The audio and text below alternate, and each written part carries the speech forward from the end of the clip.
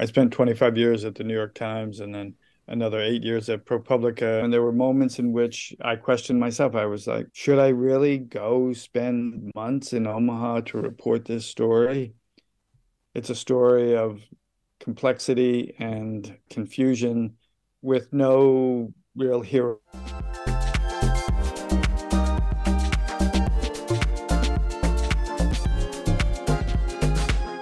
An honor to have Joe Sexton in this book, The Lost Sons of Omaha. You're the only reporter that has both families. It's absolutely wonderful. I think, especially for us local folks, a must read. It's a fascinating look behind the curtain of the justice system. And I consider myself pretty informed, but there were just things on what happens in a homicide unit, the relationship with Don Klein and how the prosecuting entities are involved that was very fascinating outside the specifics of this particular case. And I just thought maybe this guy's going to come, New York Times, legendary pedigree. I've worked in CBS News in the Fishbowl in New York. A lot of people there have never met anyone from Nebraska. I was often the first person from Omaha they've met. The impression is everything from cornfields to whatever, and you nailed it, and really respect that. It's so well done, and I guess we could go back to the point that this did come across. You were at ProPublica, and an attorney, you were looking to fill a day's news in a very hectic summer of 2020. And a local attorney here in Omaha had written essentially a pitch query to you. And I guess my first question to you is, did you foresee that becoming a book? Or at what point did you realize, boy, this is a heavy project? Yeah, I began my career as a reporter at a tiny, actually black startup newspaper, weekly newspaper in Brooklyn, New York, 40 plus years ago. But whether you're working at the City Sun, which is what the paper was called, or you're working at the New York Times with its thousands of reporters and deep pockets, whatever, a lot that goes on in the news business is driven by a kind of degree of daily desperation. What do we have for tomorrow?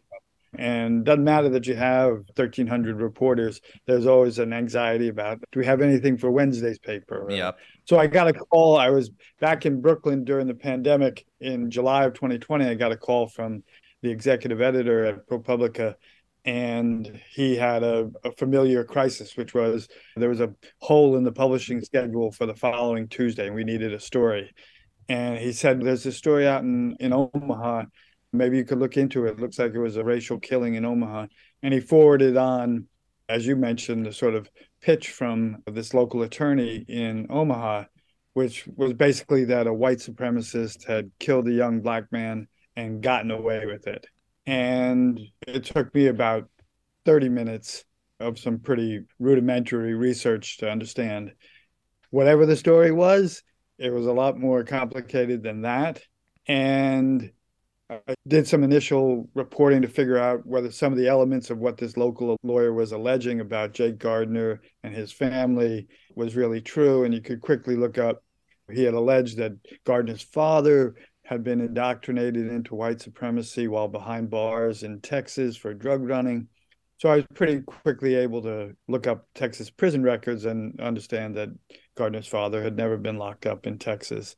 And I engaged with my boss and said, I don't know, guys, we're definitely not turning the story around for Tuesday on this. And it may not even be anything remotely like the story you think it is. And they were fine. And of course, the crisis passes and something else is found and the Tuesday hole is plugged. But I kept paying attention. And with almost every week and then every month, something surprising to me would happen. The appointment of a special prosecutor to convene a grand jury and open, in effect, a second investigation. And when I realized that special prosecutor was an African-American lawyer from Omaha, I thought, okay, that could be a good thing. That could also exacerbate things as well. And then when the indictments were returned, I was genuinely shocked. And then 5 days after that, when Jake Gardner took his own life on the eve of surrendering to face the charges, I said to myself, like, this doesn't happen every day. Right. And I got to figure out what the hell happened in Omaha. And I initially set out with the idea of maybe doing a lengthy piece for ProPublica or maybe a magazine piece. I never foresaw that it would become a book or that it would consume almost 3 years of my life. But in many ways, I'm glad that it did. It's a rare opportunity for somebody who spent most of his career as a daily journalist to have the kind of time and freedom and resources to be able to report out a book length version of a story. So it was a real privilege to be able to do.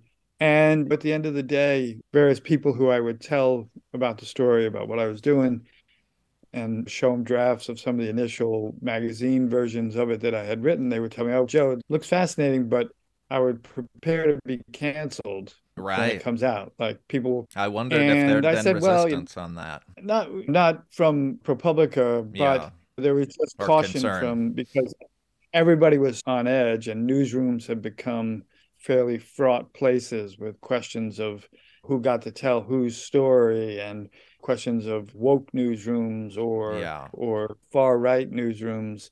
So it felt a little intimidating to attempt to do, but I figured I made it to 60. If I was going to be canceled, I was ready to be canceled. And the really one of the most gratifying things that has happened is none of that kind of anticipated blowback has surfaced. That doesn't mean I think everybody who's read the book, or read something about the book is thrilled with it or finds it entirely persuasive one way or the other.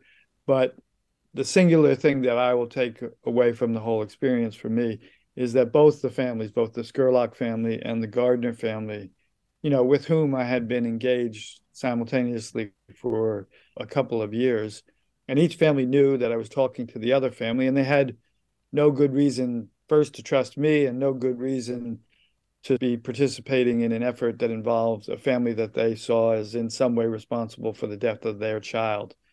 But both those families, when I gave them the final version of the book, I would say I think they blessed it. I'm sure it was quite hard for both families to read. Painful again. I'm sure they might have a million quibbles with it. But I think they respected it as an honest effort to, as I say in the dedication to the book, to tell a story straight, which feels like a rarity today, right? What used to be a Yep. simple journalistic achievement, which is tell a story straight, now feels like it's almost vanishingly rare. I believe you've referred to it in interviews as an experiment in empathy. And I thought that was a good explanation and summation. I would almost call it radically empathetic. And I wondered if the feedback you've gotten from the families, I thought as I was reading it, are they even going to read the section about the other side, or are they going to just skip through? Do you think Yeah. the No, players involved I have read think it they, all? yeah. And again, it must just be heartbreaking for each family to read Yeah. it. But I think they actually really found out some information about the other protagonist in this that surprised them. And it's not, I don't know that it will ever heal their heart Yeah. or take away their degree of anger and upset at the other family. But for me, I'll just give you one quick example. After the Gardner had shot James dead in the street and then killed himself several months later, young James Scurlock's criminal record had become one of the features of the story, right? Yep. And for those who were siding with the Gardner family or with the sort of right-wing take on the tragedy, that criminal record sort of validated the sense that somehow James Scurlock was on that night out trashing businesses and a thug who got what he deserved. And there had been references to the fact that as a young kid, he had been arrested first at age 11 and then at age 16 in an armed robbery or an armed home invasion. And I was able to get James Scurlock's criminal records. And when you find out what was he arrested for at age 11, and it turns out that he was living in a homeless shelter in Norfolk, Nebraska, with his mom and at least five siblings. He's an 11-year-old boy. He winds up going into a neighbor's house and taking like a PlayStation or a game with some videos. And there was nothing violent about it. There was nothing. It's a boy looking for a toy, right? A homeless boy looking for a toy.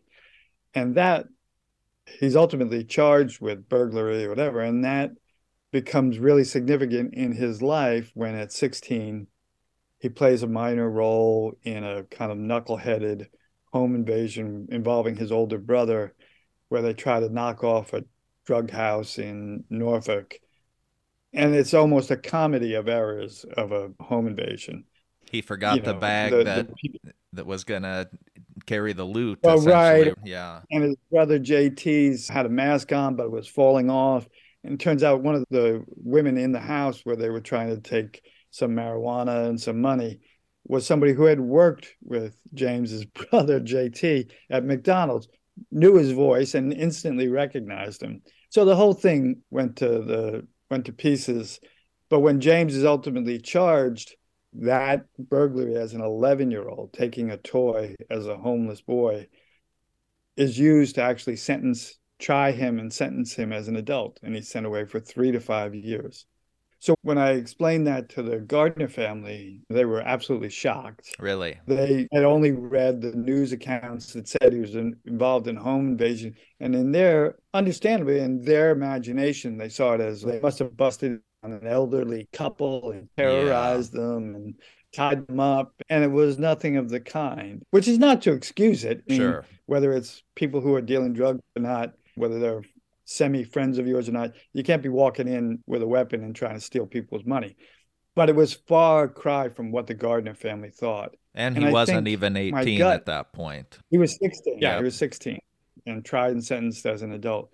And so I think my money would bet that the Gardner family found that in some way humanizing and a better understanding of who James was and what his background was. Yeah, that's And, interesting. James, like all of us, and Jake as well, we all have stuff we have to answer for in our lives. But one of the elements of this story and ultimately book that was so troubling for me is there is this almost obsession in America today with this phenomenon of reducing each other to our worst moments, right?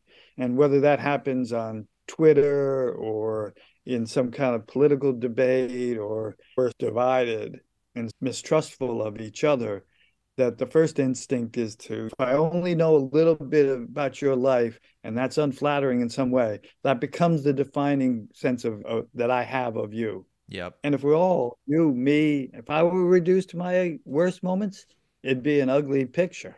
Sure. Trust me. For any of us. And it's also, you weave in, there's many fascinating threads, and the narrative kind of bounces back and forth from different perspectives across not just the Gardner and Scurlock families and their own kind of personal story, but a lot of Don Klein's story. So this is a varied perspective that we have not seen. And certain things I'm a little surprised haven't popped yet locally in revelations from the book, I have to say. What did you make of the police chief? And I have some friends on the police force that I've recommended this book to. But were you able to interview him, or did he decline? He's not prominent in the book, but he shows up on occasion in interesting ways. Yeah, first off, you're a very good reader. So it's nice to have somebody read your book as closely as you Thank have. you. Yeah, it was a real frustration for me and ultimately a disappointment. The very first time I came into Omaha, I reached out to Todd, the police chief, and expressed an interest in coming in and talking. And I made clear that I understood he might be limited in what he could say about this particular Sure. case and the details of it, but that I was interested in hearing about the Omaha Police Department, its history and its challenges, and what I assume he would regard as its good works and achievements.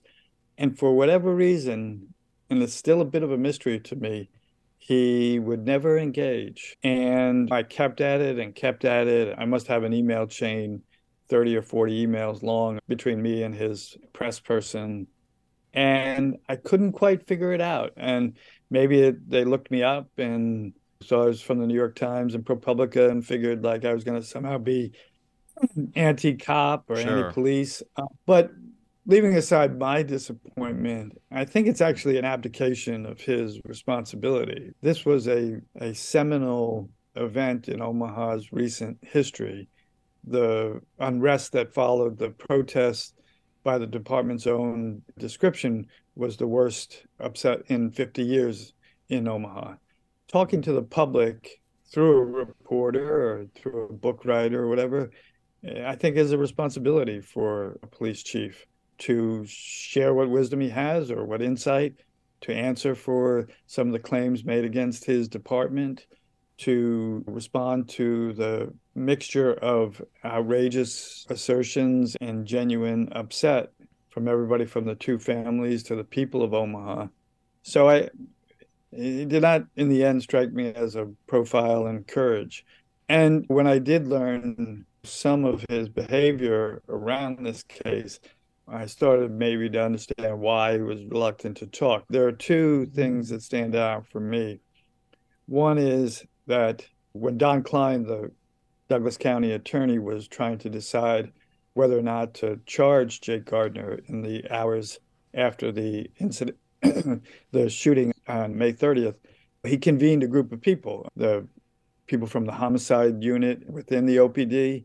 There was the mayor's, Gene Stother's chief of staff was there, and Schmetterer was there. And they all expressed support for Klein's ultimate conclusion and decision that he would never be able to overcome a claim of self-defense on Gardner's part, and that he couldn't therefore go ahead and file charges. And Schmetterer had promised Klein that he would appear with him at the news conference in which that development would be announced to the people of Omaha. And he failed to show up.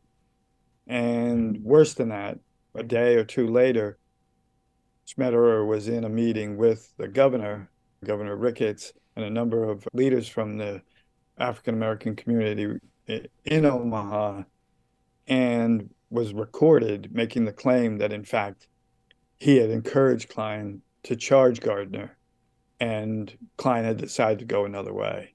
And it's just an outright untruth. Yeah. And ultimately, Klein's deputy, Brenda Beadle, calls Schmetterer out on that question, and he really has no explanation other than to say he's sorry.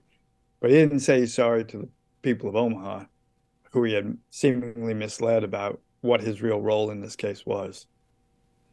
Yeah, it's fascinating. And the mayor doesn't get a pass either. She, in one fascinating moment, after Klein has decided that he's not going to charge Gardner, he gets a text from the mayor asking him whether he couldn't just charge Gardner with some minor crime or whatever so that he could hold him in jail a while longer to make it look maybe better to the public and manage the politics of it for the mayor.